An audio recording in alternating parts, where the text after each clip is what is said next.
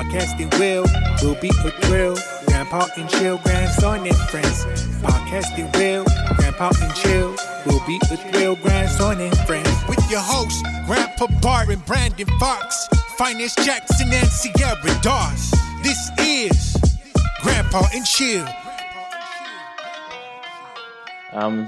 Anything new going on, Grandpa? Anything new with you this week? The only thing really new is my wife's son, my son-in-law, is interested in doing a podcast. And he has friends, he says, that are like professional athletes and so forth. And hopefully not you. Sierra will be able to maybe help me with getting online, getting set up at some point. But we went out and bought some equipment for him and see what happens. You're a hot commodity in the podcast game, it sounds like. Yeah. His rating is on death. Do you feel like it's your golden voice, or are you moving and are you willing and dealing? Are you getting yourself? I'm not going to be involved in his podcast. I'm only trying to help him with the equipment and getting it set up. I'm not going to be involved. Oh, you're just the connect. Yeah. You're the connect. Yeah. I see. Yeah. Connecting. I see. Nope, this is the only podcast I'm going to be involved in. All right. At this point, anyhow. Okay. So how about you guys? What about you, Finest? What has been going on with your life? What has been new for me this week? A lot of stuff. The Heat beat the Bucks. That's the NBA. That's not me. Me personally, I'm reading this book about the Dalai Lama. It's a bunch of people interviewing about Dalai Lama's life. So I'm learning a lot about Tibet and China and the relationship between that. I had no idea. I mean, that's pretty cool. Yeah. Let me see. What else?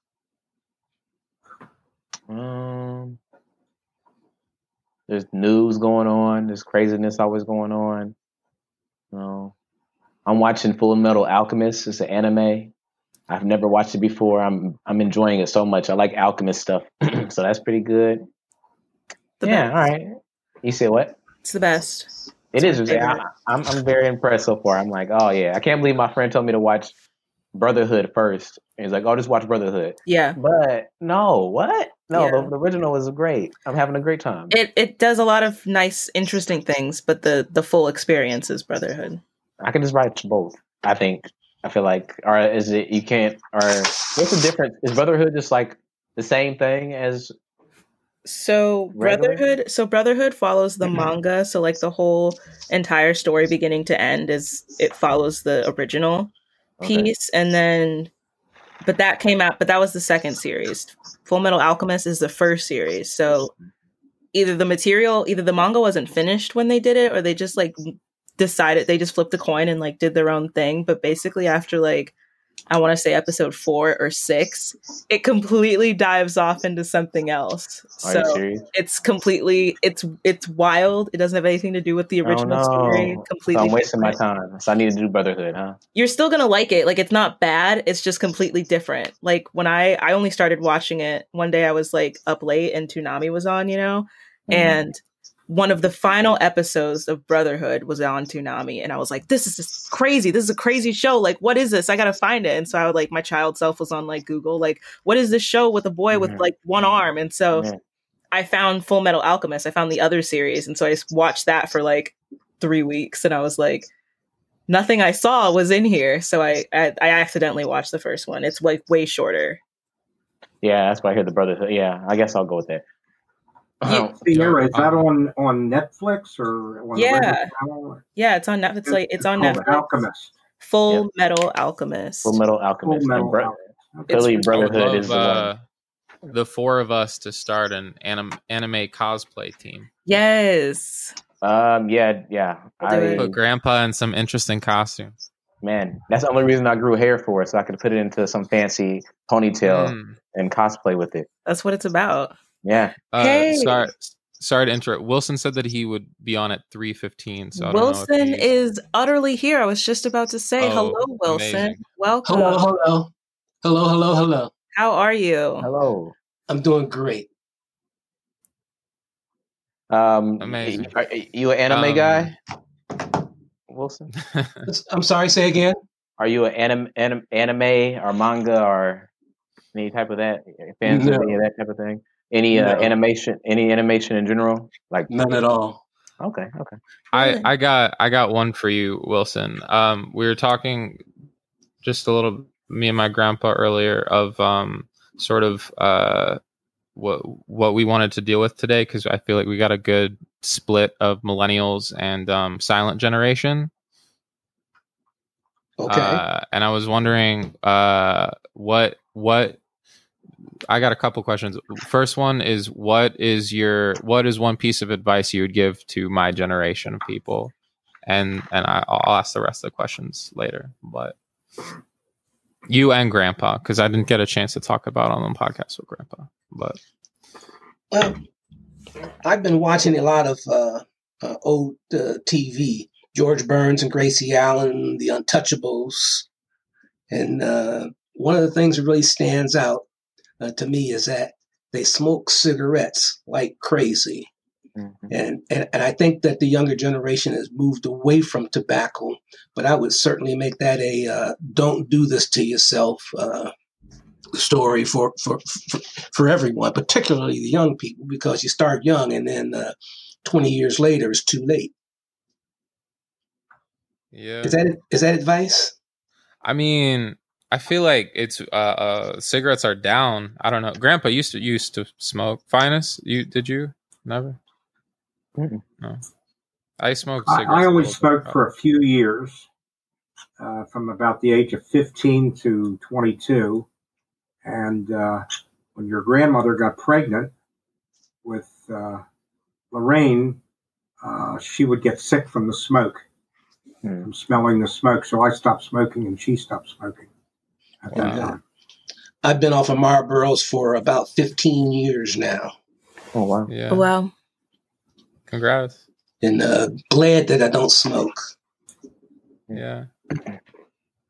I feel like a lot of kids our age, they vape. They don't really. I don't see a lot of cigarettes anymore. I still see some and it weirds me out. I'm like, Really? where did you, like, whenever I see someone like remotely my age with a cigarette, I'm just like, where did you find this? Where did you get this from? Yeah. Saw a camel in a magazine. Yeah, I feel like the vape is dangerous too because you can do it anywhere.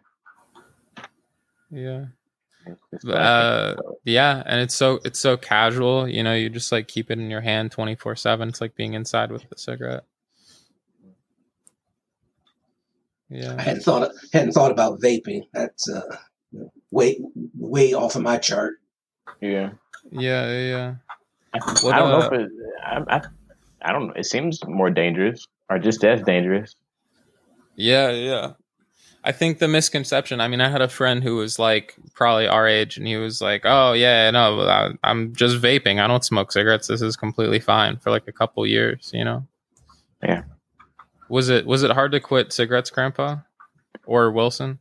No, not for me. I can quit things pretty easily if I just say to myself, I'm going to stop it, and I do it. Wow. I probably quit for 2 years before I quit.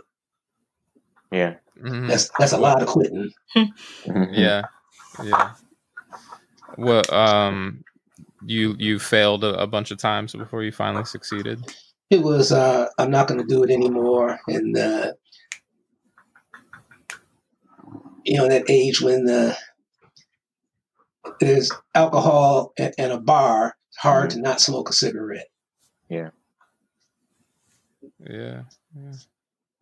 Have you been not drinking for a while too, or do you feel like have a cocktail, but cigarettes are just so far behind me. And at one point, my daughter, to her, smoking a cigarette and smoking crack was the same thing. And that was a positive kind of inspiration. Yeah. Yeah. That's funny. Mm-hmm. I feel like it's so cool, so glamorized still. I mean, like even growing up in New Jersey, like the people seeing like everyone's like, oh my god, it's so bad, but also like at the same time they're like, yep, shit, that person's really cool when they do it. You won't see too many of the newer movies out with steady cigarette smoking. You're not likely to catch a politician or an athlete with a cigarette in their mouth. Mm-hmm. And I think those are all good things. But truly, in the 50s, smoking cigarettes was very glamorous. And even the cowboy movies in the era, lots of cigarettes. Yeah. Why do you feel like you started in the first place? Oh man, I was in high school and trying to chase girls, and smoking cigarettes was the thing to do. Yeah. Boone's Farm wine and a cool cigarette. And it worked. It made you cool. I mean, yeah, right. How did it help with the chasing? I don't think it helped at all. Yeah. Girls don't like the smoke in their hair. Nobody wants to put their tongue in your mouth. Yeah. Oh God.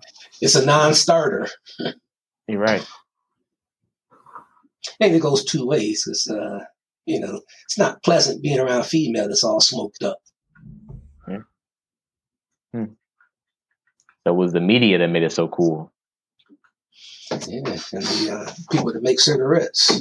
Yeah, and I guess the addictiveness to it too. That part doesn't hurt. Yeah. And there's still money in tobacco and people that grow it for a living. I live in North Carolina, and there's some tobacco farms here. Mm-hmm. Well, it sounds like if I was them, it sounds like a dying business. Probably start growing marijuana if I was them.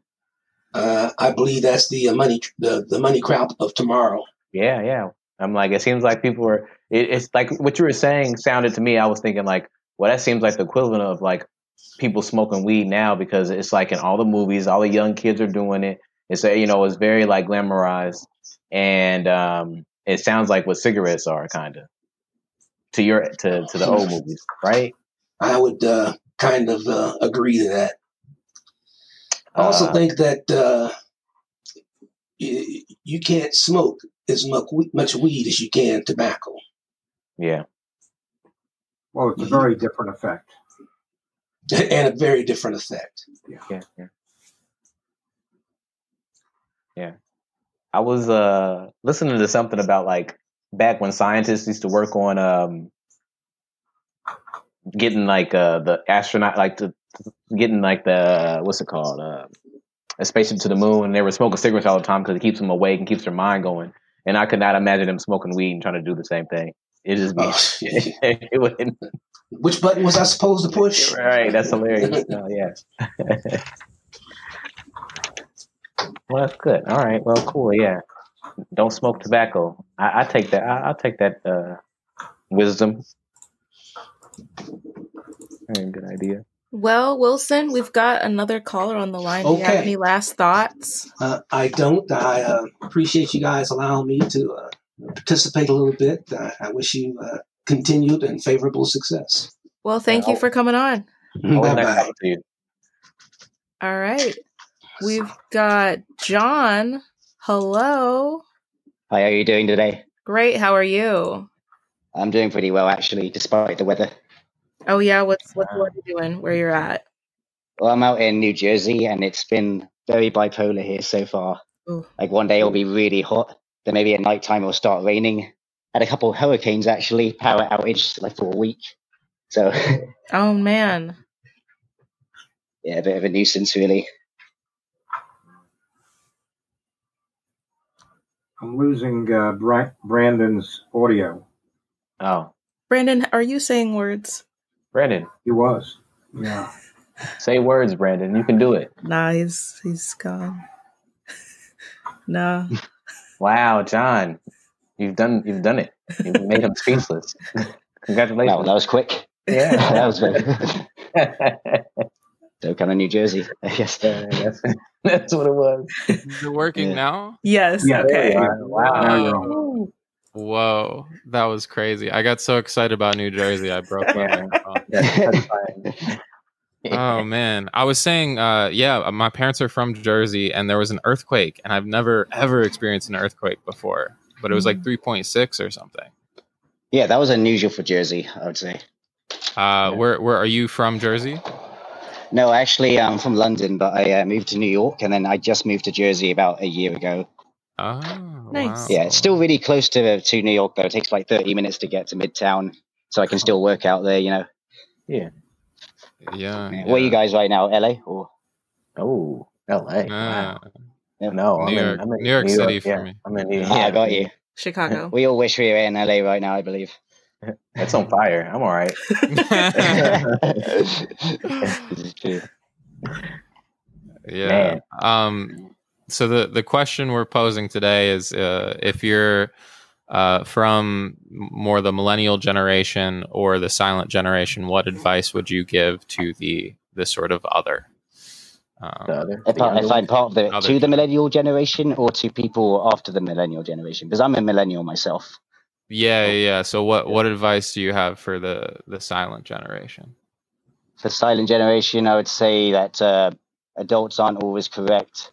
A lot of the time when you grow up, a lot of learning is unlearning. So take everything as a pinch of salt. Maintain a critical thinking aspect out of life, because you're going to get a lot of information and it's going to seem like that is the complete answer, but often it is not. So take everything as a pinch of salt and really study critical thinking. I also recommend debate terms like fallacies, for instance. Like I always thought that during the presidential elections, there should be a moderator that actually yells out, "Stop straw man argument, stop ad hominem," that sort of thing, so we can actually get a proper debate going. So a lot of the times they attack the person instead of the argument. So I feel like I would tell them that, first off, study those fallacies and then intake information from there. Where do you feel like you've learned this methodology? Just life itself, or? Well, actually, I bumped into a book actually like a few years ago called just Critical Thinking. And as I was reading through it, a lot of these things I did learn from life, but it was very helpful to have it defined and written out for me. So from there on, I stopped, I caught myself whenever I have like an opinion that is backed by emotion. That's something that I've managed to separate myself from a lot more easily, because I actually know critical thinking by textbook. Yeah, we're sort of bombarded today by so much information that you have to be good at filtering out a lot of things and try and keep balance. Would you agree with that, Grandpa? You think people from your generation don't do that enough, or should heed that advice more? Well, I think older people are more stable in that regard. Most of them, they're not going to be as influenced as younger people from the media, because they've seen, over the years, what actually has happened from time to time, not necessarily based on what they're hearing from the media. So I think they have a better sense of what to expect. And it's just like, say, in the stock market, one day you'll hear how it's going to go up, and another day you'll hear how it's going to go down. And younger people, I think, tend to act on that more so, and older people would tend to just kind of keep a steady situation or steady foot on that. Yes, I agree. So yeah, I think the flip side that sort of like Fahrenheit 451 people. Yeah. Oh no, sorry. Go on. The book. Oh, okay.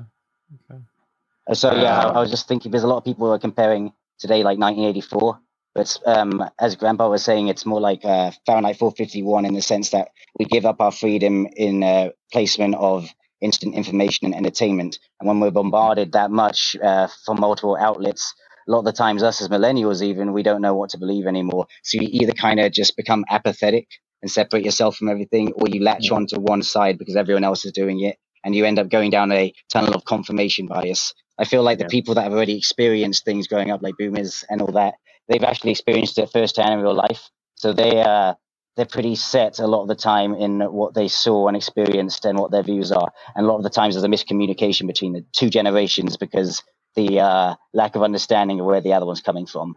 Yeah.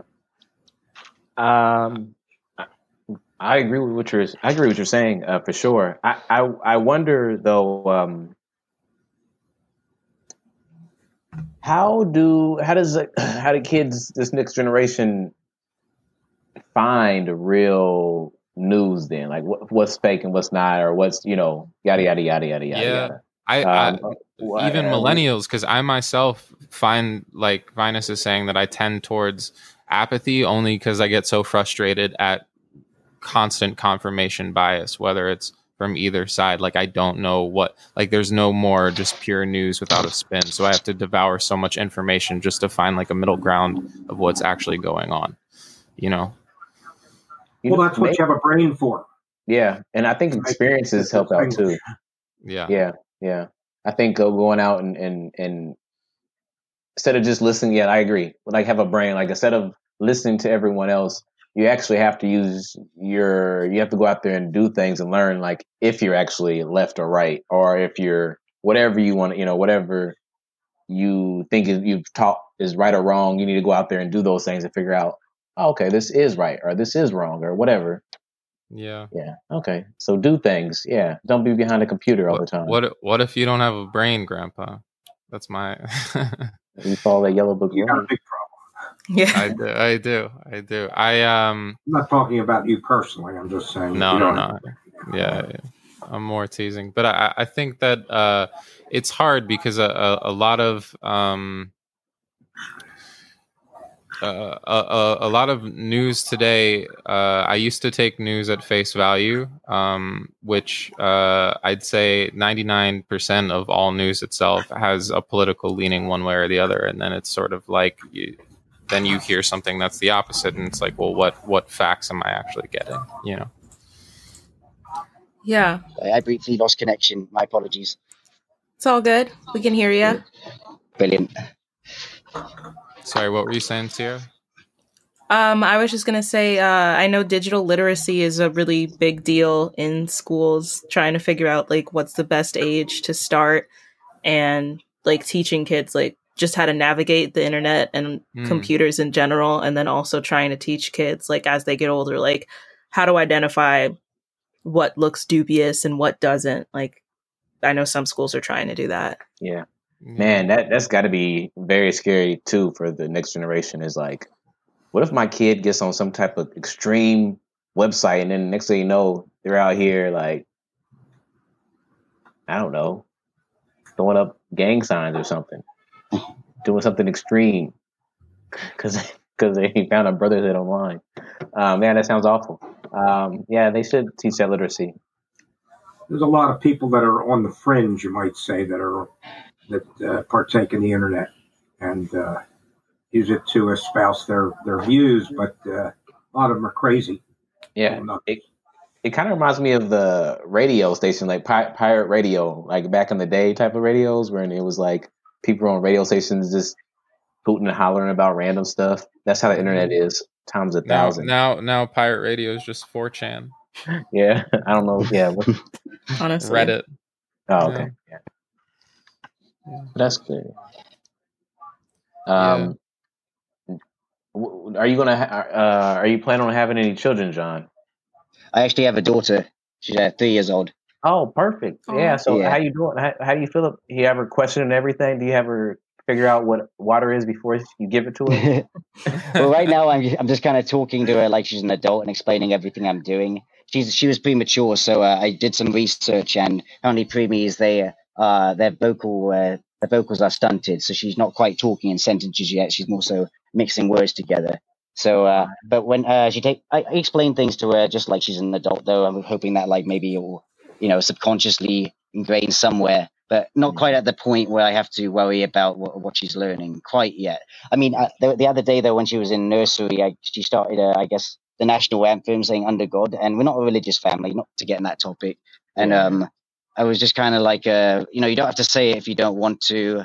I'm not sure if she understood me quite yet, but like, I I wanted to be able to just question me. I don't want to tell her what to do, but I wanted to be able to come home with questions when she is in school, and me being able to give my point of view without telling her that's wrong. Yeah. Unless it's like obviously wrong, like Hail Satan and all that. Yeah. I like that idea. I would like to think the same thing if I had kids to come home and be like, I don't know about saying this and that. Yeah. And a lot of the time, if you tell them something and you kind of do it with like a forced attitude, then as kids they're going to want to do the opposite just out of spite a lot of the time. Yeah. John, at what age did you come to the U.S.? I came to the US when I was 9, then I went back to London for about 2 years, came back for middle school. So that was a little longer. So 14 years old when I moved back. I was in Kansas actually for my high school career. I really hated it there. So I'm pretty much an American with a slight British accent. So. And what is your profession now? What type of work do you do? Yeah. I do film composition for short films, student films, all that, and I also produce for singers, artists, rappers, and all that. What video camera would you buy today? Oh, I don't do video cinematography. I just I write music. You write music? Produce. Oh, that's wonderful. Yeah, that's really cool. I mean, not that cinematography is not cool. I mean, that's do you do your own arranging or? Yeah, I do everything. Because I play violin, piano, guitar, bass, pretty much anything with strings, except for the harp. Cool. And I had a composition background, but I also produce. I can make any genre, so I'm very versatile. So that's why I have a different set of clients for each, category that I need to maintain. Wow. I see. I do recording, audio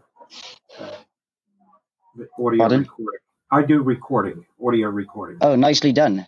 Yeah. Mm-hmm. Well, what kind of audio recording? For I've done everything: classical, country, rock, whatever. Nice. So you're an engineer then? Having done, whatever someone is interested in. Yeah, that's awesome. And are you an engineer then? Like an audio engineer? Would you say? So it's more of a hobby, but I'd say I'm semi-professional. Got you. But you're earning from it, so. Right. I've been learning, and I was always into electronics. When I was 14 years old, I built amplifiers and preamplifiers and so forth, and I kind of got away from that. And then later in life, after I retired, I got back into doing music and recording. I've always been. That's an engineer mindset right there. If you actually built your own amps, that's really impressive. Mm. What do you do now? What are you published on the internet or anything to listen to your music? Yeah, I have a few links up to my own music. In terms of the artists I work with, they own the song and I get royalties. But I do have my music up. Yeah. And what type of genre do you do? So my main genre or my most comfortable genre is classical sort of scores like film. But after that, I would say rock. I'd have to do a lot of R&B and rap music or trap music. That's my least favorite is the trap stuff. But my main genre I would say is it's kind of rock and classical. Sometimes I combine the two, but that's the personal music I like to make. Well, while you're here for this second before you leave, go ahead and give us your information so people can know how to get in contact with you. Brilliant. Yeah, thank you. I would be very interested because I have a close friend who is a cellist from Denmark, and he's played for people at the Philadelphia Orchestra, and another friend who is a great composer, and he's a violinist as well. Oh, brilliant. Yeah, that's my main instrument too. I also actually have a cello song as well as a live recording called Lucy's Diary. If you, I'm trying to get that recorded properly though, but if you want to show him that one, see what he thinks of it as a cellist. Yeah. Sure. And let me get your. Is there a way for you to send your information so that we can find it on the internet or whatever? Well, yeah. Also, if you guys have a pen and paper, I can also just. Go on. I'm ready. I'm ready. I have it. Brilliant. Yes. It's REO. Just one, and then ZAN. ZAN.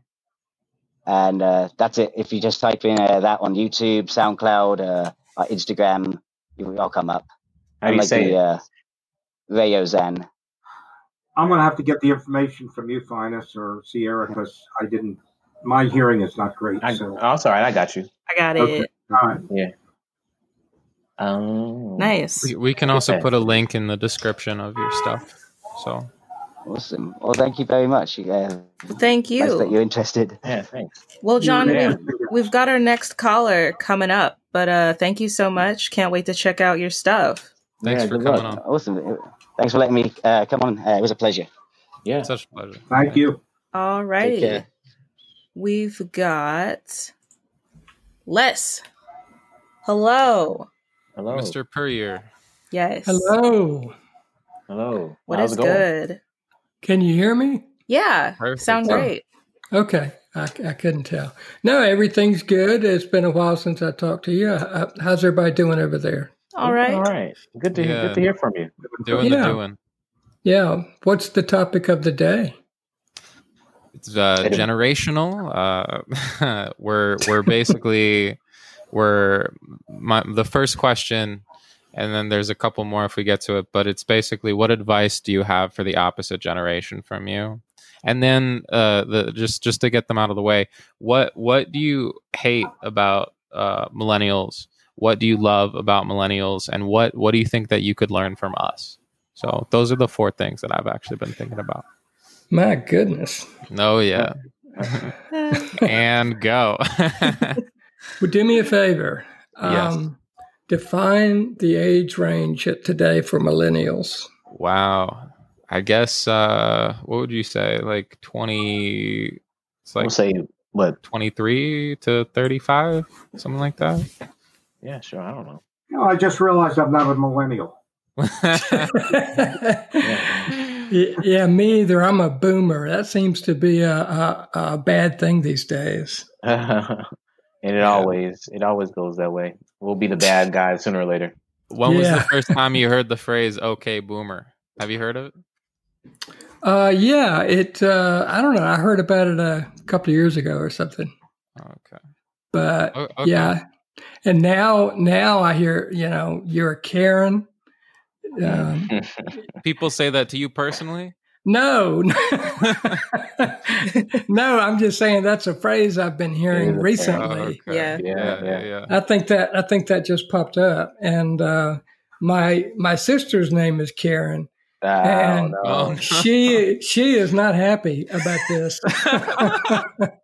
She said that she's going to change her name. So. She's gonna go talk to someone's manager about it. What I want to know is who comes up with these things, and all of a sudden it becomes official. Black Twitter. Twitter. Yeah, it's true. It's true. Yeah. Yeah. Millennials. No, I think that's a good topic. Millennials are great kids. I mean, to me, they're kids. I've got my youngest son is 44, so I guess would that be a Gen X maybe? I'm not sure. Yeah, I guess I'm really confused about all the Yeah. Yeah, me It too. changes among different lines for sure. Yeah. Yeah, but no. What I like about the millennials is that they are very, from what I can tell, they're very relational, I guess is the best word I can think of. They actually want to interact with people.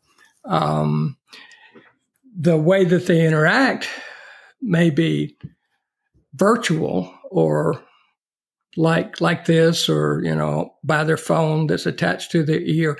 I have this theory. I think that when the millennials get to be my age, my and grandpa's age, they're going to have a neck that is their neck and their head is not going to be able to raise up straight. It's going to. I believe it. It's gonna be at this 45-degree angle. So I might give that to you, man. That feels like it could. It's already starting to happen. I can see it. I believe that. Yeah. But I shouldn't say anything. I stay on my phone all the time. That's hilarious. Yeah. So I'd be concerned, and which I wasn't when I was at the age that a millennial is today. At that age, I didn't ever concern myself about things like Social Security. They would seem like so far off. But if I was a millennial today, I would be concerned about the situation with, losing Social Security and other programs that we now have today. Yeah. I'm concerned about it right now. I Yeah. want to know where mine's going. You're more mature than a lot of younger people. We'll be working until we're like 83, and then they'll be like, "You ain't dead yet."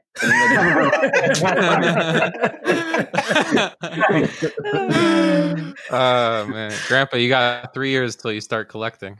No.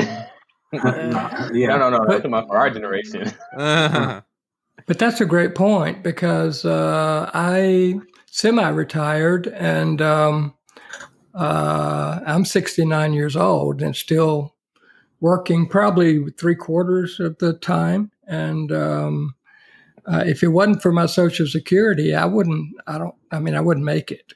So because I was in a profession, 25 years I was in corporate world, last 23 have been in ministry, and we don't get any pension. So it's all according to what you can hopefully save. And oh wow. That can be difficult, but like I said, if it wasn't for Social Security, I'm not sure what I would do. And do you get a pension? I'm sorry, I call you Grandpa. What's your name again? Bart. Bart. Bart. No, I don't have a pension, but I do get Social Security, and I have some other source of income as well. Okay. So I do work part time, and I do have another source of income, but I, when I was younger, I thought, Social Security is such a pittance that it would never mean anything to me. But as things turned out in life, it is important to me. And I think that there's right now, of course, I don't know what's going to be the future, but right now it looks like they were talking about running out of the Social Security funds in a relatively short time. Now, there's no reason why they couldn't raise the rates and also take the ceiling off of Social Security for the amount of income that's earned. Yeah, that's true. Yeah, but because I was just going to say there were several years there when I was in the corporate world that I maxed out on Social Security contributions, and I don't see why that couldn't be raised. That would help, but it looks like they're going to raise the age too, I guess. Well, they've already done that, right? And they're continuing. Yeah, 67. You can go to the Social Security website right now and see what you're going to get.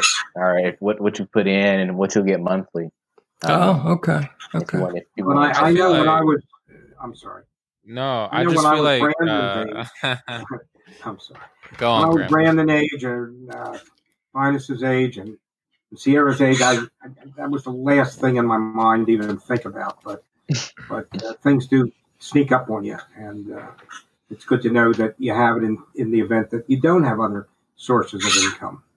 Yeah. No, that's a good point, because when I was their age, all I was wanting to do was spend it, and basically I spent it for 40 years, and then I got to being 60, and I looked around and I thought, I have no money, and so I took a part-time job with the post office, who we don't know is still going to survive or not.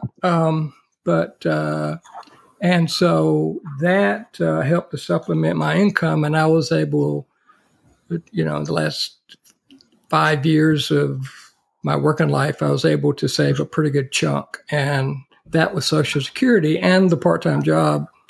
I think I'll make it. What do you think of this situation right now with what's going on with the post office? I know in my particular instance, there were 2 Mondays about a month ago when mail wasn't delivered at all. Yeah. Well, I tell you what, I would not depend on the post office to mail any ballots. Let me just put it that way. Because mail gets lost, mail gets put in wrong boxes.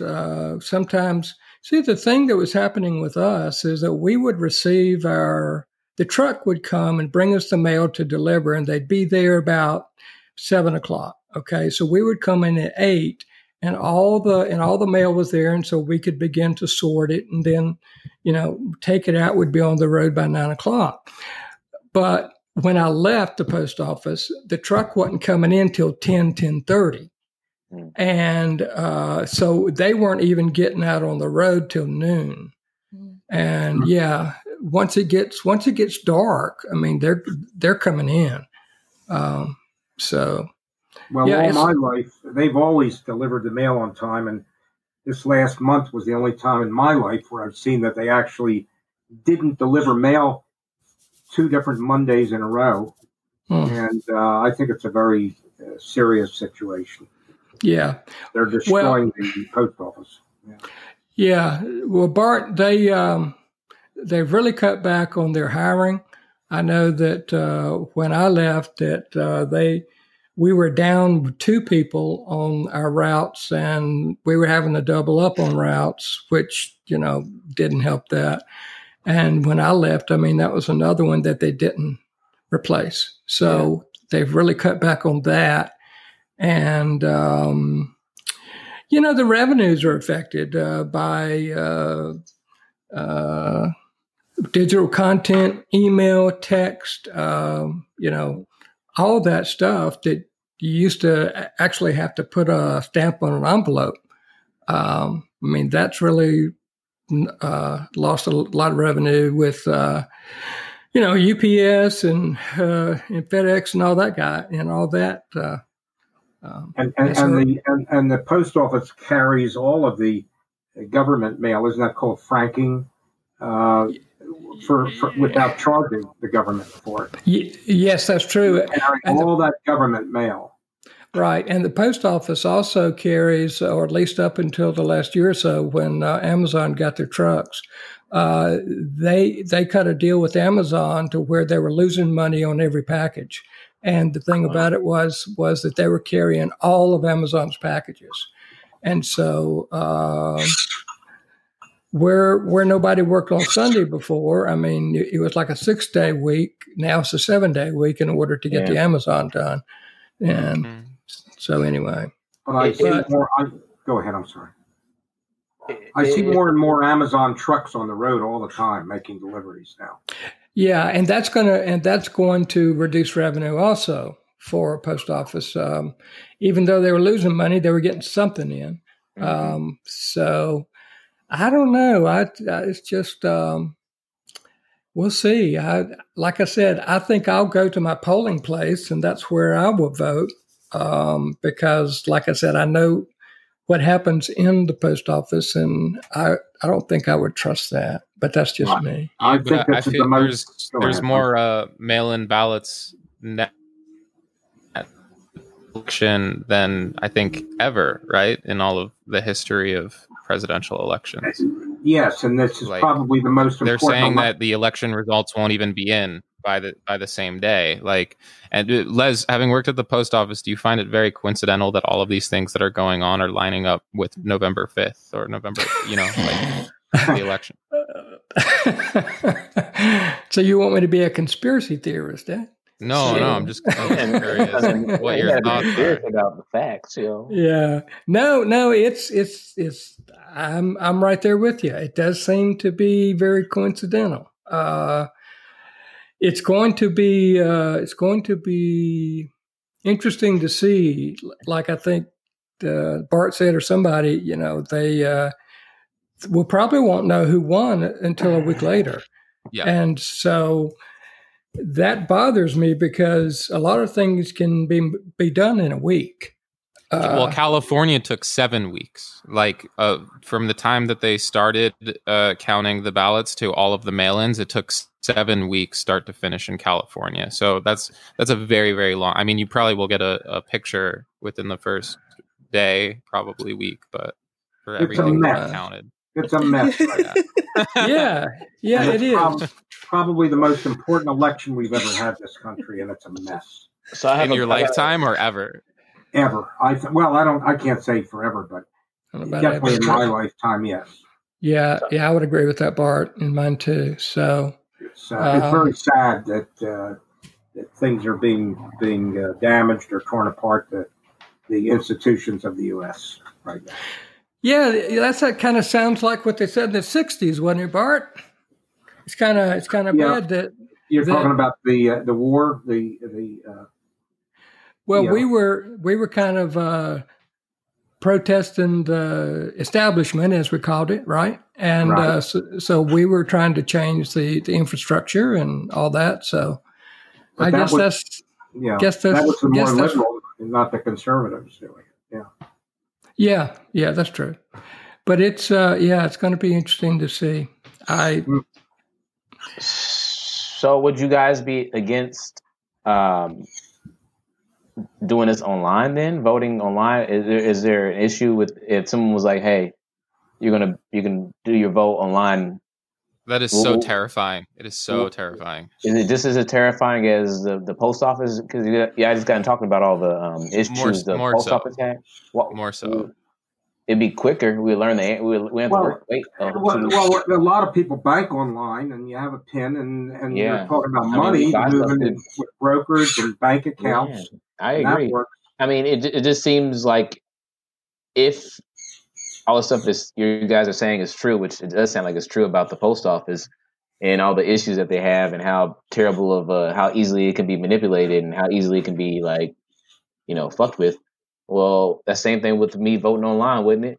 And then there's still more access for people too, because I mean, I think it'd be easier for people that don't have internet or don't have an address to vote at a library rather than by mail.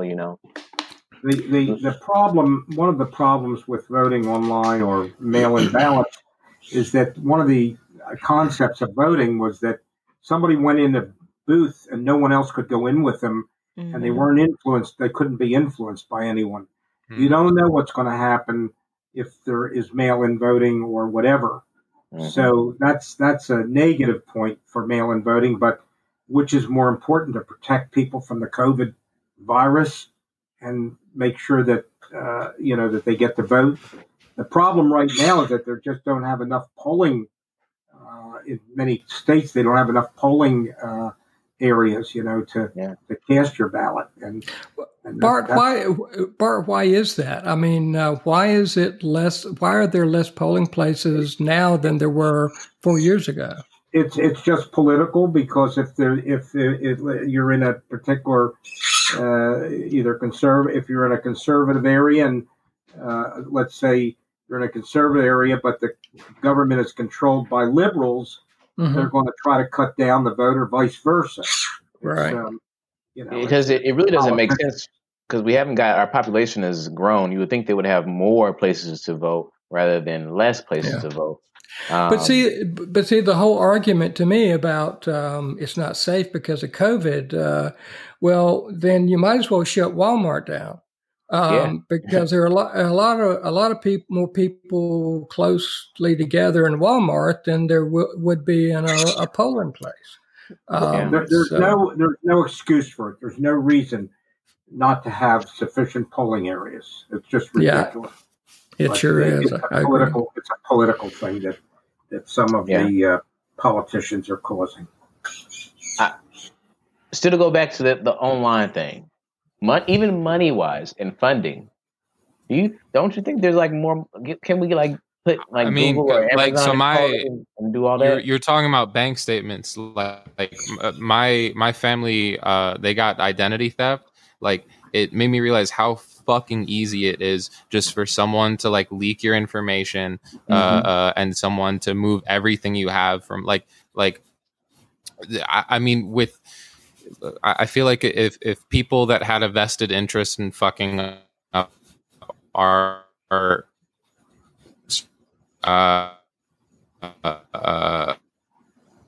computers and we're trying to target everything, I don't think it would be that difficult to at least make a little bit of a dent. I agree. I think what do you think, Finance? I think the pros and the cons. I mean, I feel between voting by mail or voting via the internet, I think they're essentially the same to me. And I think that if I had to pick one between the other, like, I mean, the risk of the two of like being like the issues between it. And I will probably pick internet because it gives more voices to people that are stuck at home, like anybody that can't really get outside to go, and people that can't. I guess you can do the same thing with mail too. They both seem like the worst case scenario, but I think voting via the internet, it just seems more accessible for people. Yeah. Well, the problem with that is that, one, a lot of people don't have internet. There's like thousands. Yeah, I want to say thousands. That's true. Of people who don't have internet, like in the mountains and like rural areas and really trashy urban areas, they don't have access to internet. And also, all the studies say that, I don't know what's the content of the studies, but all the studies say that paper ballot voting is the safest form, even versus like the polling machines and stuff. Because do you guys remember like, maybe it was the beginning of this year, there was some little like mini scandal, I think, during the primaries about voting machines that weren't putting out the right information. Like you vote for one person and it would have the other person in there. There was like all this controversy during the primaries about the polling machines, and can the polling machines be trusted? And the polling machines haven't been updated in so many years, and they're old and unreliable. Like you even have that risk when you're going in person, but they're saying that like having just a straight up paper ballot, like if you could go into a polling place and just do a paper ballot, that would be more reliable. I agree. I bet it's a lot easier to hide 1,000 internet votes, but it'd be a lot harder for me to hide 1,000 paper votes. I do agree with that. Yeah, we should do both. But the thing about the paper votes is how you do the paper votes. Because I don't know if you guys are old enough to remember the 2020 election with President Bush and I can't even remember the other guy's name. Al Gore. Al Gore, yeah, and the problem with the paper ballots and in Florida, the Chads. So the what? What's a Chad? The Chad is, you know what a Chad is? It's a punch card. You would punch your selection, and then the deal is that you would punch it, and then a piece of paper, would fold back on the other side, and so that's called a Chad. Have I got that right, guys? Well, Chad now is a whole nother thing for us. Oh, is it? Okay. Yeah. But it's really ridiculous that in today's age that we don't have a way to be certain that every person gets a vote, and without all these issues and trying to create issues for an election. Well, isn't it factual that there's a lot of people that are trying to implement voter suppression, like in our government? That's like permanent. It's constantly happening. It's always been that way. What is the solution? Like how? I don't know. I'm in favor of, number one, you have to be a citizen of the country, and number two, you need to be able to have proper identification in order to get a ballot. To me, I don't see. I mean, then just anybody can walk in, but they do check the list. But the only problem with the registration list is that they're so outdated. There are a lot of dead people on there and all sorts of things. So those haven't been cleaned up. So there's a lot of opportunity, for somebody who knows that so-and-so is dead, and, they get a hold of their Social Security number or something, and then they register and they vote themselves and the dead person.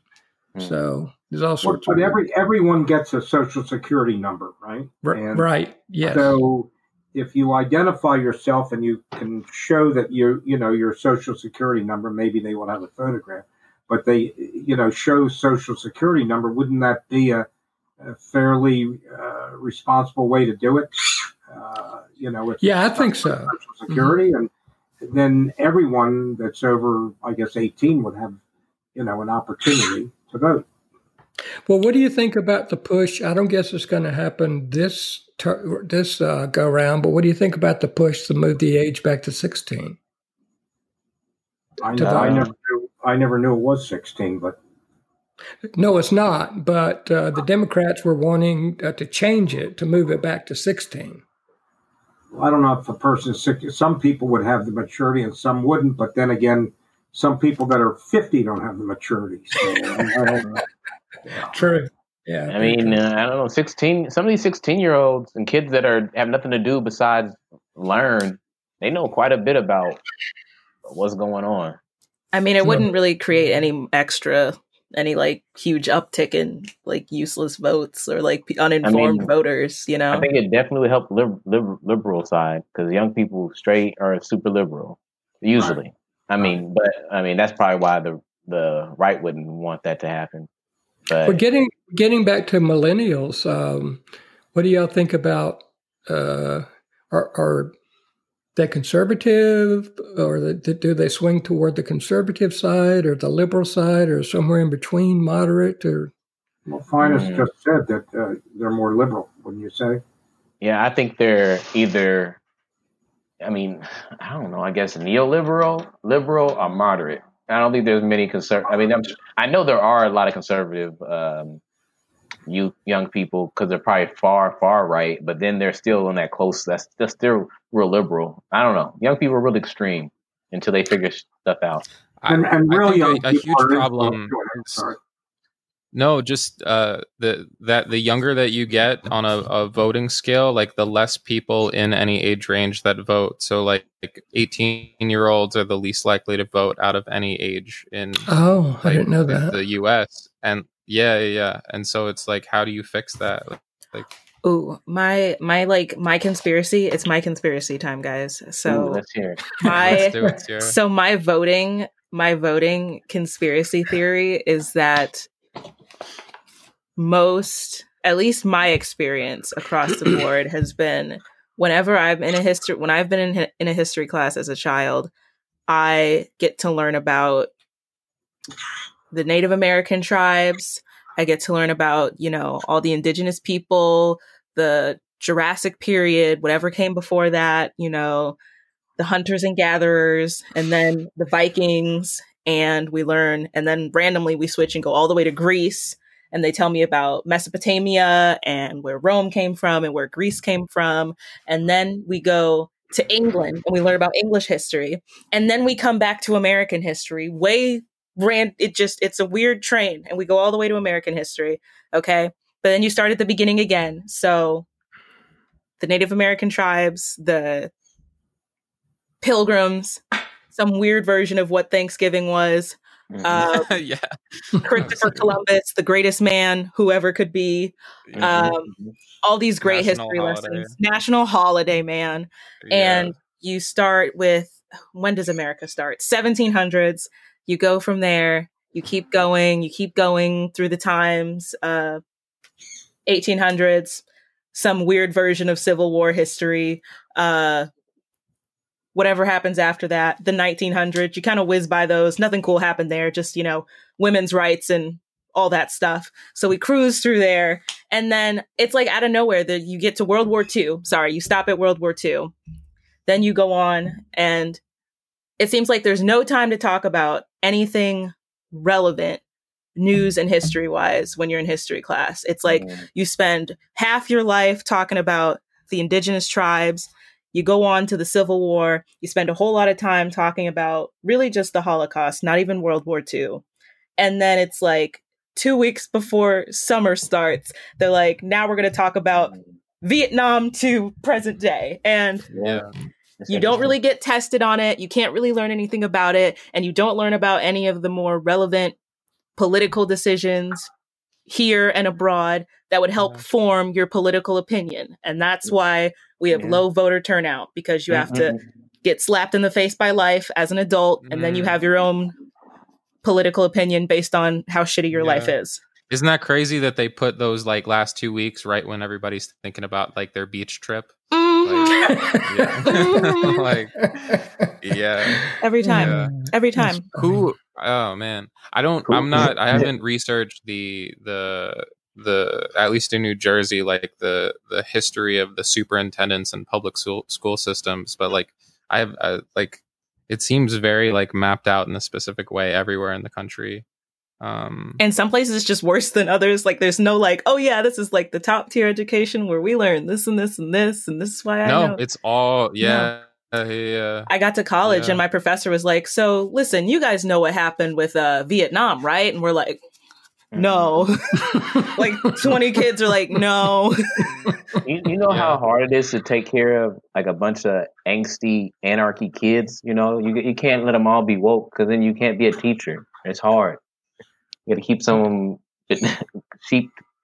That's at least the hope of it, I would think. I mean, it's clearly what's happening. Was it like this 50 Grandpa and Les, like in your high school education systems? Was that the same experience? Well, I remember I was in high school back in the 50s, in the mid 50s, and we pretty much, and I'm trying to recall back then, but we pretty much studied Philadelphia history, William Penn, and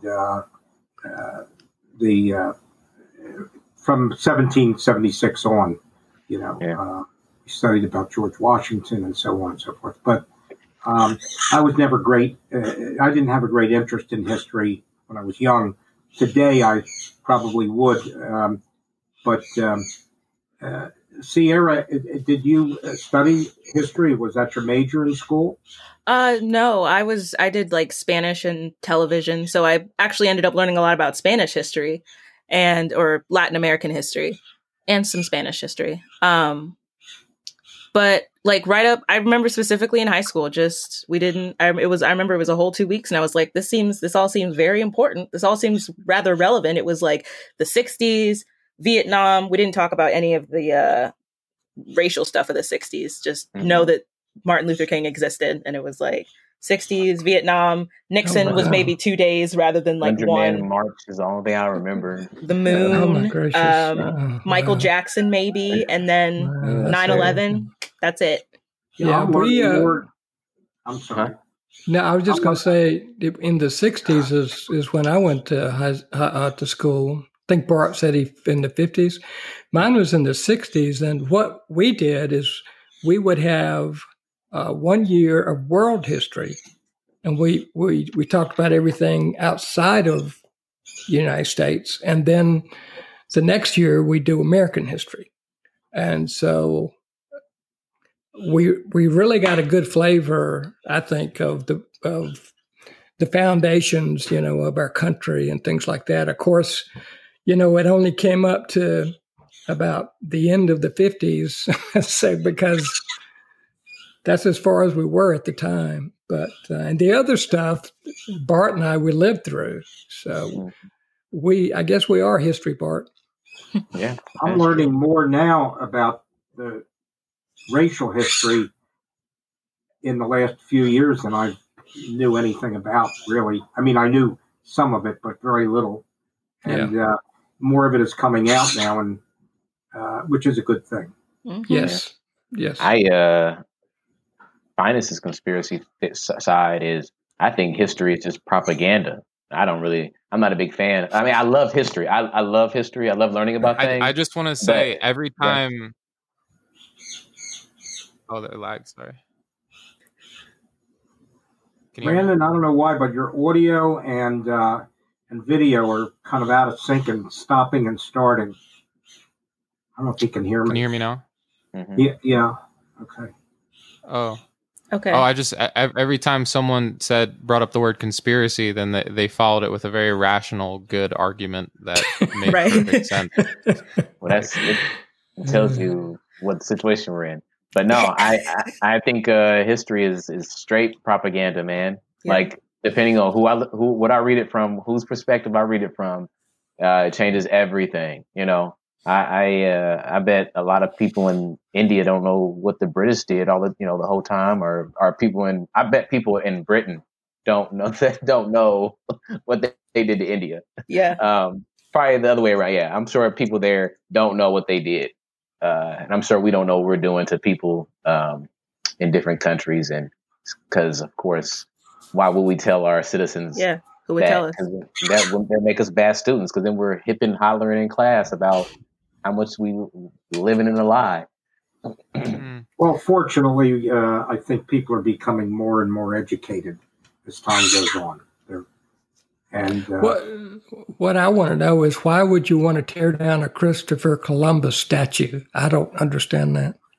Because he represents a colonizing things, and a lot of his, go ahead. A lot of his reputation had been exaggerated by American history. Like he came to the Americas or the Caribbean as like a conqueror. Like he raped and pillaged to such an extent that he got, was it disowned or disavowed by the Spanish that sent him in the first place? Like once word got back to all the things he'd done, as far like he basically tried to commit, I don't know if he succeeded or not because I don't know the exact like definition, but he did his darndest to commit genocide once he got here to the Americas. Yeah, well, that's information I didn't know, so that's good to know. One other is, why Abraham Lincoln? I only heard about one statue of Abraham Lincoln that people wanted to tear down, and it was just because the way that it was like kind of like the implication or like the not energy, but you know what I mean? The message that the statue was like kind of displaying, unless I think like the actual deep whole backstory behind building it, but just what you see from the statue, it kind of looks like a black person is like super ingratiated to Abraham Lincoln. Like it doesn't, it looks a bit subservient. That's the only story I've heard about a Lincoln statue wanting to be torn down, though. Sorry, there could be others. Because then I'm thinking about like Jesus and Abraham Lincoln. Black man's two favorite things. Les, we do have another caller on the line. If you have any last thoughts. No, I appreciate the time and you letting me come on. It's always a joy. So I hope you guys have a good rest of your day. Guest, yeah, we had a really great discussion. You're going to be muted, but you can stay on and listen if you want to. Okay. Thanks, guys. Thank you. Have a great day. I do, Sierra, I have a question though. Hold on. Hi, Cassandra. Okay. Hello. Hi, can you hear me? Yes. Hi, how are you? Good, how are you? We're great. Okay, what were you saying, Finest? All right, here's my question. If you're a person that gets a statue made out of you, right? At what point do you what do you do to get it knocked down? How many wrongs do you get? What wrong could you have done to get yourself knocked down compared to what good you've done? More wrong than right, maybe? Some raping and pillaging. I mean, that's what I'm thinking. Yeah, I was thinking the whole raping thing would get you knocked off, right? No more statue of you. But what if you discovered a nation? What did I do to discover that nation? Who did I exploit in order to discover that nation? Well, not my people of that nation. Maybe so. Ooh, you never know what type of statue it is. You're right. I saw Robert Kennedy just before he was killed, and the one thing that he talked about primarily was how badly we treated the American Indians. That was his main speech at the together when we were together. Mm-hmm. Oh, hope you wrote a check too. Right. I was just making a facetious joke. I was like, oh, his sorry was like, oh man, that makes me feel better over here in this reservation. But our guest, I'm sorry.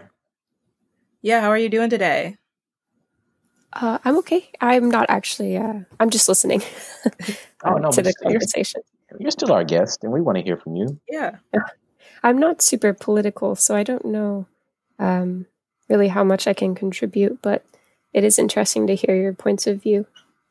Oh, that's all right. You sound like you might be from England. No, I'm not. I'm American.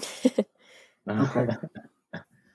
I wish so. I do love their accents. The starting topic that sort of got us on all of this is I've been asking either millennials or silent generation, back and forth, like, what is one piece of advice that you would give to the opposite generation? And then with that, what is one thing that you hate about the other generation, one thing that you love, and what is something that you might learn from them? So, Okay. yeah, to bring it back to a baseline. Yeah.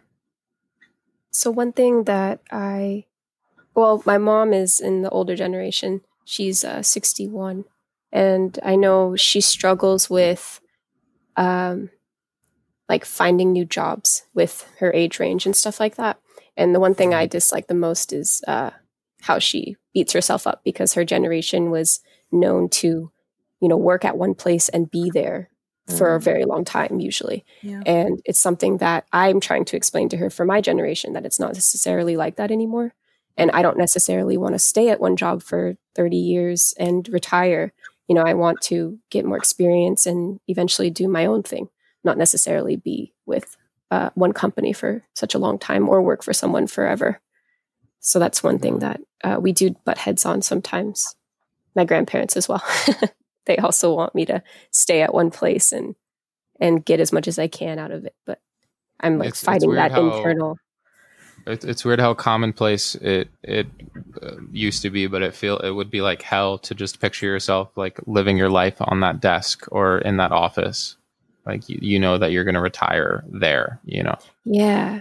And I have coworkers that are, in the older generation too. And I admire them for being there for so long, but I can't, Yeah. What do you do, and what do you aspire to do? So I work at a manufacturing facility. I'm a process engineer, and I also project manage a major project as well. So my role is more behind the scenes, building reports and updating processes that help our shop run smoother. Oh, wow. Yeah. What type of product do you make? We do sheet metal manufacturing. So anything from frames to sub-assemblies. We do some electromechanical assembly, stuff like that. Wow. Yeah. Welding and bending and cutting, Yes, exactly. and And we have lasers and punches and all that forming equipment. Do a lot of logistic work. Yes. Yep, that too. So I've had a chance to learn a lot, It's a pretty small company, so I've learned the whole flow, but I don't know what I want to do anymore. And it's hard to convince people that I don't want to be there forever. Yeah. No, it's great. It's great. I think I had a similar thing when I was leaving. I lived in Indiana, but moved here to New York, and it was kind of that same thing of like, I don't know. I just want to go out and live life, and I think so much of the like, I don't know. I don't want to stereotype the older generation so much, but I do think that like a big part of them was like getting a good job and working somewhere and raising a family was like that was the goal. And I think this generation just has maybe a different goal, especially if you come from like households that you see that and like you see a happy home, but that's to you as a kid is like, oh, this is just whatever, I do admire them though for being able to stay somewhere so long, being very loyal. I mean, you always want to be loyal somewhere, but it's hard.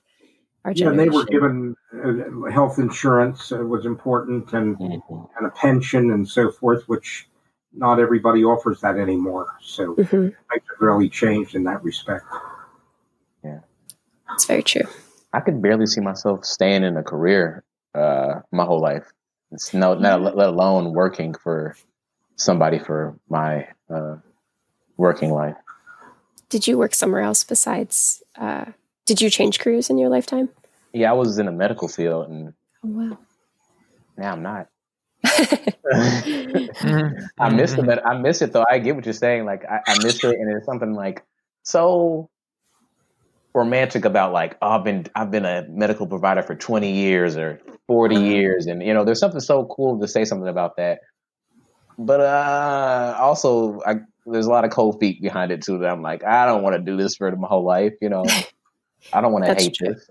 Yeah, that's the other thing. You don't want to grow to hate something that you've been doing for so long. And once you lose that passion, it kind of feels like you're just going through the motions. Yeah.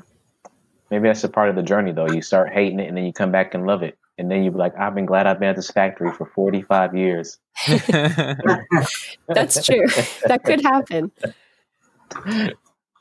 It's weird with like jobs and stuff though, right? Where it's like sometimes I see myself of like, oh man, it would be so cool to say like I'm doing this. And then it's like, but I don't give a fuck about that. Like I don't actually, but I just want to say that I do it. And then you have to go back and like live that life, you know? Yeah. Like actually. I feel like coworkers are a big deal to me. Like I feel like if I worked for like a small company, like maybe a restaurant, I could see myself working there if my like the whole crew was kind of like the same for years, and I think I'd be fairly content. Well, what would you do if you leave this type of position? What type of work would you like to do? Well, right now I do a lot of face-to-face interaction, and to be honest, I like more of the behind the scenes, so building the reports and doing the data analysis, not so much face-to-face with people. And that's just part of me as well. I'm very shy sometimes when I don't know people, so it's hard for me to put on that face and make sure I'm fulfilling all of their needs as a customer of ours.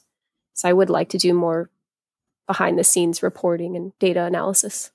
So you're not really a salesperson. Correct. I am not a salesperson.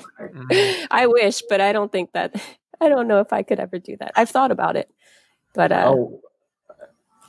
we didn't get your what advice you would tell the younger generation. You said the silent generation is what it called, Brandon? Or boomers, or 60s, 70s, 80s. Oh. What about? Let's see. I think if they, it's hard. I think of my grandparents and what I would tell them. And one of the things that I wish they had the chance to do was learn technology the way we did. You know, our generation grew up with computers and all of that. And it would be a lot easier if they already knew how to use some of that stuff. So I get calls quite often with, this issues podcast here and is there. proof of that. Yeah. So I think that would be one if they could be more in tune with technology, but I know it's hard for them. Yeah. It sounds as though you don't actually do design work, do you? Or no, it's funny too, because I do like making things, and I did go to school for a little bit for my master's in design, but I didn't finish it because I realized that I'm not quite there yet to be able to do something of that degree.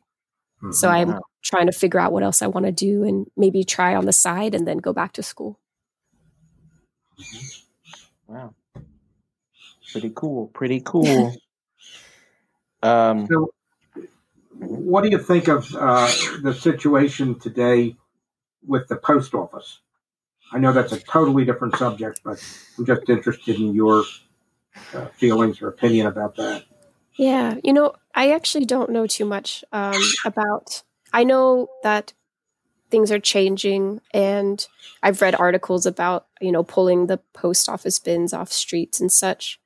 And I haven't really dived into the details of what they're really doing. I know there was a big restructuring of the post office, and of course, with the election coming up, it brings a lot of anxiety to a lot of people. But it's hard. I don't really involve myself in that stuff too much, so I don't know if I really have much to say about it. Well, yeah. I know if you don't have anything to say at the post office, you must have something to say about anime. What do you think about anime? My boyfriend loves anime, so I'm more of a just kind of watching him from afar, enjoy what he likes to do. Yeah, he collects a bunch of anime stuff. Yeah. You say what? I'm sorry. Is that how you pronounce it, Finest? Anime? I always thought it was anime. No. It's anime. Anime. I've been to a lot of anime conventions, but I'm not one to dress up or anything. So it's nice to see like all the characters. I do recognize some characters, and it's fun to watch them dress up and stuff. But okay, that's cool. Yeah. Yeah. Go ahead. I know Brandon and myself used to go to what was it, Comic-Con? Oh, yeah, wow, with yeah. Jared. Yeah, with absolutely. Jared, yeah. That's cool. Grandpa's great at Comic-Con. Yeah. Not really. Now it's so different. There's so many people. It's so many people. I don't think we'll ever have anything like that anymore. I was just about to say I'm gonna miss it so much. But Conventions. I'm sure when we go there, though, I'm sure they'll have it at some point. But those masks are going to be so like people are going to do so many cool things with their little Comic-Con masks, right? People are already. Yeah. What do you do for fun? What do you like to do for fun? I play a lot of video games. Usually before the pandemic started, I like to go to Disneyland a lot and do room escapes. You know, I like to solve puzzles. I like doing puzzles, anything game related. I'm really into. So that's more Brandon was one of the top the World of Warcraft guys in the country. Oh, okay. That's cool. I played for a couple of months. Yeah. No, I got a really good score on one raid battle when I was 15. You couldn't get him to go to sleep at night. Late nights. I remember college was all about gaming. It was really nice. Honestly, fuck it. That was like probably the best time of my whole life right there. Yeah. Like, you didn't have as much to worry about. Yeah. Everything in the world. Right then. Yeah. I was talking to my friends about how close we were during high school playing Xbox together. Like that was like it was the peak of my fun is when we were sitting there just chatting all day. And I'm really not that much of a gamer. I kind of like am just there for witty banter. And I can, kind of hold my own. But, did you play yesterday, Finus? I know that Sonny was having a thing. Were you a part of that? The don't push the button thing yesterday? Oh no. Well, wasn't invited. Okay. I don't play. Yeah, no. I didn't invite either. People don't invite me to game nights because I don't like games. I mean, I like games. I like board games. I like like Risk, and I don't like Risk in real life. I don't like Risk. I don't like war that much. You know what? I can't come to play Risk all the time. I don't want the tacos. I like what you were saying, like puzzle games. Like if it's a strategy game, like if it's some type of puzzle I can take apart and we can do that as a group, I'm okay with it. But if it's like other games, I don't want to play with y'all. What about like Monopoly? Does that Monopoly count as strategy? Monopoly is strategy, but then I'm a Marxist, so I don't make it like so much of it. I can win it for the number. I like it because there's a number of the game to it. Like there's a 1 in 10 chance I always land on a railroad, so I'll probably buy a railroad. I like that type of stuff, but I don't really you're a board game Marxist. Yeah, I don't really like taking people's money. Yeah. That's the best part. If you land on free parking, you get everyone's money. I do, You know what? It is fun, but I feel bad. I'm like, oh man. What's your guilty pleasure? I play Monopoly. Yeah. I like to explain to people why I'm gentrifying the neighborhood. I'm like, oh, look, a hotel. Oh, yeah. 2 hotels. Cassandra, we've got our very last guest on the line. Do you have any last thoughts? No, I really appreciate it. This was a lot of fun. It was nice to Thank hear you so about much your for coming. Thank you for Thanks coming. for coming. Thank you. Have a good day. You too. Joe. While we're waiting for Joe, what board game would you guys want to play? Joe? What board game can we play? Let's play Life. Yeah, like what you don't the game Life or like Life? The game Life, not Life. Okay. No. I've never played the board game Life before. The game of Life is fun. Katana. We can figure out how to. We need a D&D master. We could do D&D, but that's a whole thing. That's imagine playing D&D with Grandpa. I feel like he'd be really good. Yeah, I never heard of it. Dungeons and Dragons. Really? What is that? D and what? D&D is Dungeons and Dragons. Dungeons and Dragons. I've never played any of those games. Brandon, how do you do against other people? Seriously, do you still play those games today? Like World of Warcraft or any of them? After high school, I really, really stopped. World of Warcraft is the one that I really didn't. I put it down when I was 15 and never touched it again, except for like once, because I really dislike that game actually. For like, I don't know, like what it does. I don't know, like the dopamine addiction built in. Well, you were really hooked. heavy, but he had to quit cold turkey. There we go. Absolutely. Yeah, he had to be done. Joe, Hello. welcome. Thank you. I've been listening, and How it you sounds doing? like I'm one of the silent generation millennials. Yeah. You know, Nope. because I heard the young lady say that she moved from job to job and didn't want to stay in the same place at the same time. Well, Yeah. when I was growing up in my job, the only way I got a raise was to move to a Really? different job. Well, give us some detail. What happened? What was your job? Well, I started out as a sonographer back in 1971 as an ultrasound technologist, and Oh. no one really knew what it was and what you were doing. So the only way that you really got to increase in pay was to move to somewhere else who was further along on the research chain. So you had to move. You had to go to a different job. And so I moved all over the country, getting better jobs and getting higher pay until I finally settled down back in my home state of Arizona with a company that really respected what I had done. Wow. So a lot of research, a lot of fun. I was going to say, you must have learned quite a bit. I did, and I had a chance to work with some of the top world cardiologists at the time who were really trying to figure this thing out. It was a time in the 70s where medicine in the United States was probably at the apex of research, and they were really doing great things. That's all changed now, though. Yeah, some crazy stuff. Ultrasounds are the things that you need crystals to run, or is that something different? I know ultrasound. Yeah, you need crystals to run, and isn't that crazy? Sorry. It's insane. Everybody knows that ultrasound. They know the gynecology and stuff like that it is, but they don't understand that hearts came first in the ultrasound chain. So it was an exciting time.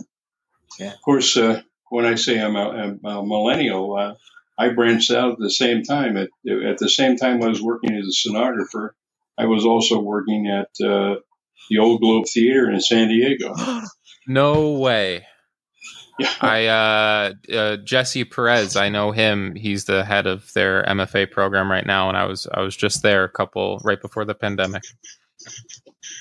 Yeah, it's I think that's one of the tragedies of the pandemic is we've lost so many theaters that how are they going to come back? It's kind of exciting. Yeah. One of the theaters in my hometown here in Gilbert is going to reopen again pretty soon, and so I was doing both things at the same time. What was your capacity? Where did you work in Old Globe as an actor? I was an actor. Yeah. Amazing. The one play that I was in was with Leonard Nimoy when he directed the Man in a Glass Booth there. Wow, that's amazing. Mm-hmm. So it's when they say moving from job to job, and also who was it that said they were gamer? I think one of the things that I like to do is to go on. I played World of Warcraft for almost 5 years there too, but I've been on the line. Go ahead. How'd that 5 years end for you? It ended for me with we went on a 40-man raid, and somebody got mad because the entire 40-man wiped out, and somebody yelled through the headset, "You just think this is just a game?" And I went, "Wait a minute, hold it. It is just a game." Oh no, that's so funny. So poetic. Yeah, that's kind of how it ended for me, and then I went to Star Wars: The Old Republic, and that's what I've been playing since then. Nice. Oh, I've never played that before. I'm glad it's a good game. Yeah. I like to go on there and bet them 10,000 credits that I'm the oldest guy playing. Yeah. Do you mind giving us you said Silent Generation? Yeah, 77. Oh, congrats! That's amazing. Yeah, I went on the other night. You guys says, "Well, I'll make it 20,000 because I'm 42," and I went, "You just lost." That's great. Man. We were. Go ahead. We were talking with Grandpa a little bit ago about how sort of he missed the coming into the computer age, being born into it and all that. And I mean, being immersed in like World of Warcraft, that's pretty in it, Yeah. Well, I with being in sonography, I was kind of forced into it because that's what we were doing was putting everything together with computers and trying to make sure that the sound waves were coming back to us, and we knew what they were doing, and putting that in the video and the sound and everything. You were kind of forced into computer work. Yeah. When you talk about ultrasound, I'm thinking of something like the clean jewelry or something of that nature. I'm not understanding where that plays into electronic equipment, other than like for submarines and so forth. Well, actually, the ultrasound was developed from Navy sonar by a doctor by the name of Harvey Feigenbaum, University of Chicago. And what he did was postulate that since you could see ships with ultrasound and water, you should be able to see organs inside the body with ultrasound. So he took an old Navy sonar and built it into ultrasound. Ultrasound was born then. And then from there, it went to looking at organs like the heart, looking at organs like a developing fetus, liver, and stuff like that. So now we can really see a lot of inside without actually going inside. Is that like MRI? MRI is actually quite a bit different. That's a magnetic resonance, whereas we're just using ultrasound beams. We're going in and bouncing them off and coming back. It's similar, but they're using two different modalities. I see. It's cool. I think ultrasounds are so cool. They really are. You can watch a baby suck his thumb now, and you can actually tell what they look like when they're still inside the womb. Also, you can do operations inside the womb that we can repair. We can repair hearts. We can repair all kinds of things that when babies were born, they usually die. Dang. It's so cool. So, technology is just absolutely amazing today. We really have it. Yeah. That is so cool. It makes me think that, if you see a baby's thumb, that means they have, ears, whatever. That means they can hear you. That means I can talk to my baby way. Oh, absolutely. I can already be like, I've seen your ultrasound. You need to work on your legs. One of the things that you can do is calm them down by placing headphones across it and playing classical music. Wow. They really calm down. Whoa. Wow. We can rails in music because he's plays the cello. Okay, cool. Yeah, if you play heavy metal, they start jumping around. You can feel them move. Wow, that's so cool. All with crystals. What frequency does ultrasound operate at? You would ask that, wouldn't you? About 5 to 10 megahertz. Okay, so that's up in the shortwave region. It is, yeah. Mm-hmm. It is. Yeah. I want to ask you before we're up, Joe. What advice would you have for the younger generations? Same advice my grandfather gave me when I was growing up, that you have to understand that someone who does more than what they're paid for is soon paid more for what they do. It's one of the biggest advices he ever gave to me, and it's one kind of I set my life on. So I did more than what I paid for, and pretty soon I got paid more for what I do. Mm-hmm. And my dad gave me one other piece of advice, and that was that you have to understand this axiom, that there once was a man who thought he was better than I, and he was, until he thought that. That sounds like yeah. I like that. I like that. Yeah.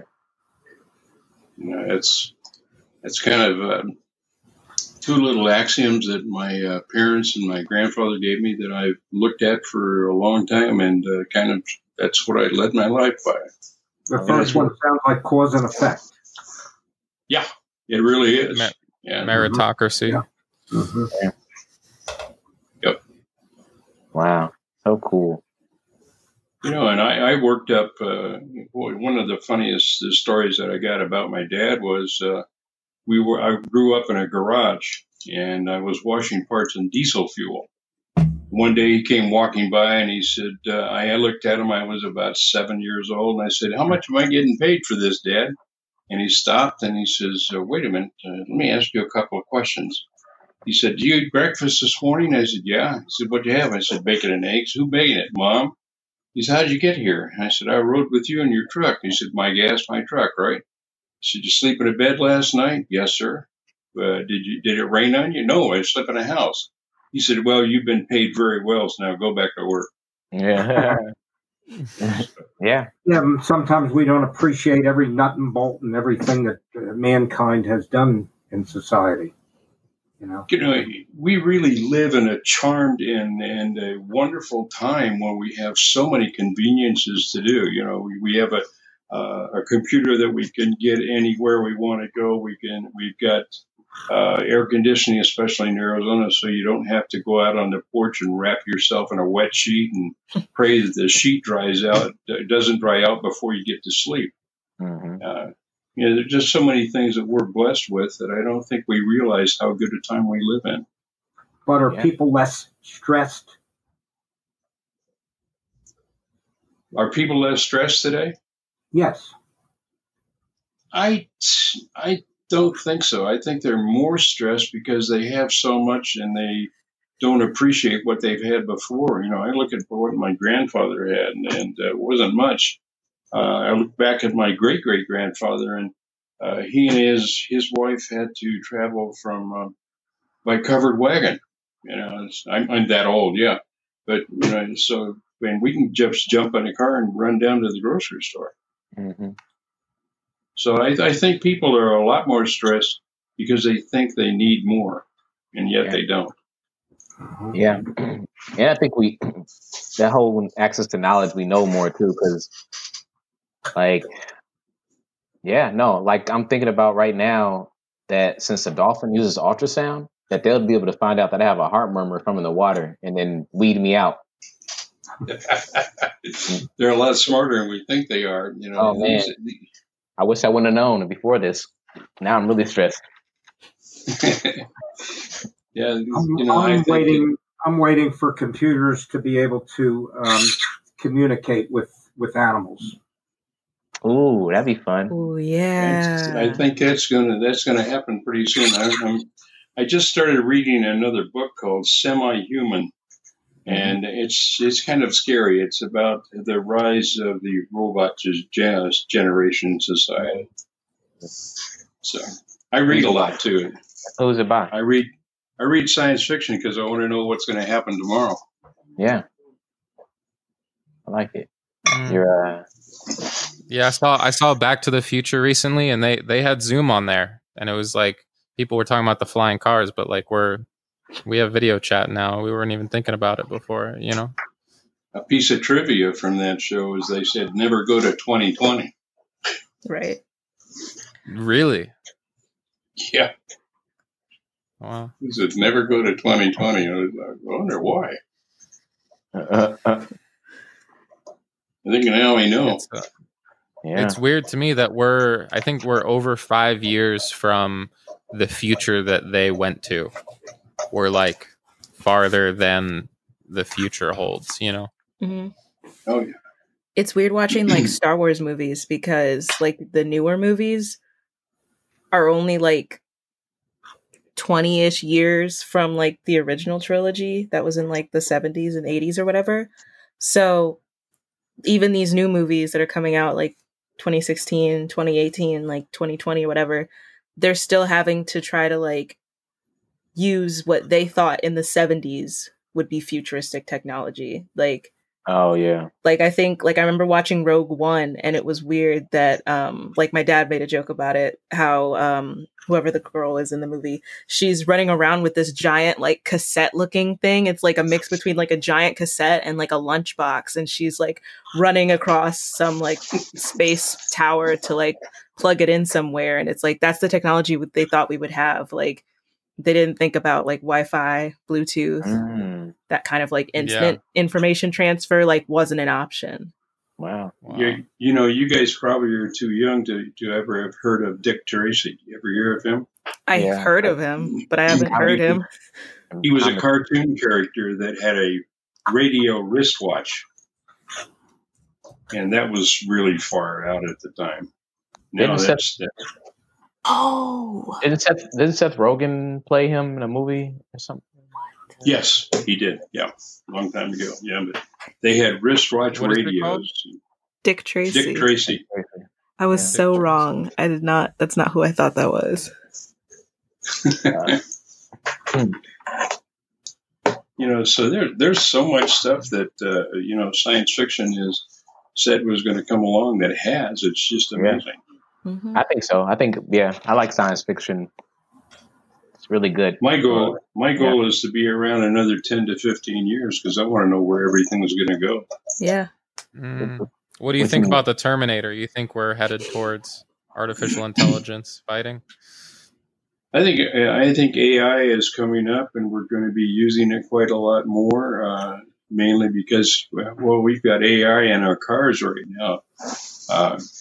So when you consider that in 1943, you know those cards that you open up at the card store that play music and songs and stuff? Yeah. There's more computer power in that card than existed in the entire world in 1943. Whoa. That's pretty crazy. That's just, you know, and that's kind of like more computer power in your cell phone than the original spaceship that went to the moon. Absolutely, there's more computer power in your car than went to the moon. So you have to consider these guys were really courageous when they were going out there less than 64K. That's what I'm thinking. I'm as soon as you said that, I'm thinking like, dang, those people are some real heroes because they basically got to the moon and back in like a lunchbox. All right, exactly. Yeah, a whole lot less. Smart car. Yeah, all right, that is crazy. Yeah, it's totally insane that the amount of technology that has increased since the 40s. Yeah. Well, I was always fascinated by wireless, and back in I guess it was the early 50s, I bought a small portable radio. They didn't have them. It used sub-miniature tubes. But I think that the thing that's really changed the technology, of course, is the integrated circuit. First the transistor and then the integrated circuit, which has been just increasing in bytes so rapidly that's what's really changed the science today. Oh, absolutely.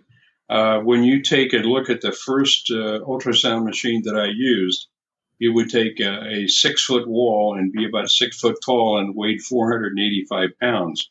About 2 days ago, I did an echo on a 9-pound laptop that has almost 100 times more sophistication than I was using. I could only take 3 pictures when I first started. Now I'm taking 27 and 20 and 38 of different aspects of the heart. Mm-hmm. Yeah. On a 9-pound laptop. So that's how much the miniaturization and the progress has been taking place since 71. And with all that progress, we still haven't found a vaccination yet for this COVID. And we haven't found out how to make sure that everybody gets to vote either, which just staggers my mind too. Right. Yeah, it's true. I've used the IV finder. That thing is so cool. Even I don't think the IV finder has to do with ultrasound, but yeah, no, we still have people still hungry in a rich country. It's terrible. Totally agree.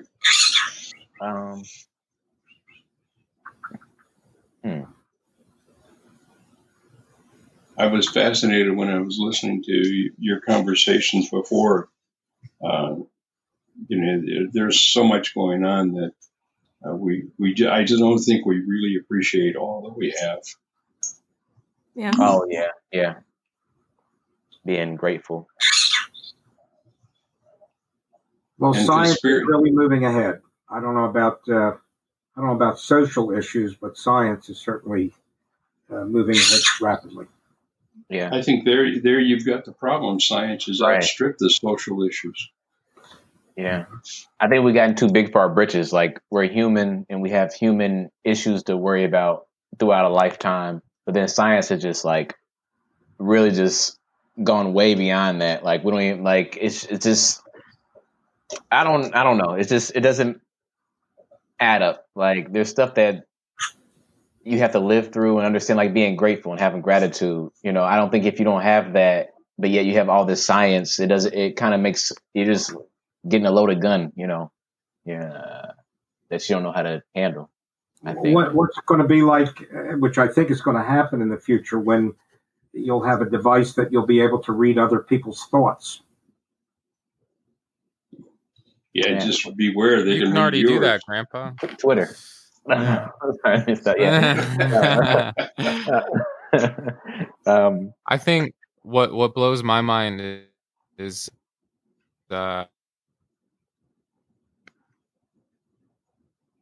we're born before everything that like this digital age, and so you've experienced both. I don't know what life is like outside of a screen, or if I do, it's been like a very tiny fraction. I think it was like when I was 3 years old that I was like sitting on a and like we're right on the edge of like kids now will never know what it's like to not have a smartphone in their pocket their entire life, and like we're the last that has not been like bombarded with computers or sort of like hooked into a social media stratosphere, yeah. I'm terribly excited for the next generation and the generation after that, because I've got 17 grandchildren and 8 great grandchildren. So look at I'm you, excited to see what they're going to do. And a 40-man raid. Yeah. Yeah. I was gonna say, go ahead, Grandpa. All right. Okay. Oh, Grandpa's audio. I was gonna say that I was just thinking earlier today that it's gonna be my dad hates like his picture being taken and stuff like that, and I just think of like this is the first generation, or just my generation and the generations ahead of time are just gonna be all over the internet. Like, almost everything that I do is all being like categorized, and people can just watch it. Like, my great grandkids can see me on a podcast right now. They'll see this, and then it's just so weird just to think about that. Like, they'll be able to see all of it, like everything from like my very first post on something till like they get to see my whole life and the ins and outs, and when I have my mental breakdown and whatnot. It's kind of weird. It's weird, because I don't know when my dad had a mental breakdown, but I'm sure he had one. I kind of like that in a way too, because like, I don't know, like I had friends in high school who like they have like really big families and like really long like family lines. Like, they know their grandma and like their great grandma and their great great grandma. They have like a heritage, and like a lot of families don't have that. A lot of like Black families especially don't have that like kind of long lineage or long heritage that they can look back to, but like people will have that a couple decades from now of us. It's pretty cool. It's exciting to look back and see where your ancestors came from and what they did, and how they reacted to certain aspects of life. I better make a good meme. I won't be remembered. Just in meme form. Hey, Grandpa, we can't hear you. And you're not hearing me? I can hear you on the Zoom. Can I just? What if I just hold my? No, not on the clean feed. I see what you're saying. Yeah. Can I just? Maybe I can just hold my tablet up to the microphone and we can just wrap the show. Yeah, I think that's best. Let's say our goodbyes. Yeah, till next time. Okay. Goodbye, you wanna sing your weekly ballad to let us out? Who are you talking to? You, Grandpa. No, that's all right. Not today. Okay, no problem. I'll sing. What do you want me to sing, Grandpa? Pick something that you like and know. You like? Give me a Sinatra song. My Way. I got it my way. And that's our show, guys. Thank you so much for tuning in again to the Grandpa and Chill podcast. Thank you so much to all our guests, including Joe. I really appreciate you coming on. We'll Thank you. Warcraft actor and otherwise life. It's been super cool to talk to you. I would love to thank Finest, always being an amazing part of the show, and our amazing producer Sierra. Thank you so much. This week has been crazy with me adding new technology, but I super appreciate it. And then Grandpa, I love you. Love you, Brandon. We'll be able to get together pretty soon. Yeah, I know, man. For real. Was that all right? Did I do any last thoughts, anybody? You do a great job, Brandon. Oh, good. Yeah, it's good. And Finest and Sierra, you're wonderful. Thank you. It's Yeah, a thank squad. you. It's all just team building. Team building. I'm gonna make some Power Good night, Rangers fan everybody. art of us. Have a good night. And we're out. Podcasting with Grandpa Bart and Rosie, always on his shoulder. This is Grandpa and Chill. Grandpa and Chill is brought to you by your hosts, Brandon Fox, Bart Frank, and Finest Jackson. Our producer is Sierra Doss. You can find episodes old and new on Spotify, Apple Podcasts, Google Podcasts, and more. Subscribe to our YouTube channel to watch the show, and follow us on Twitter for behind-the-scenes moments you can't get anywhere else.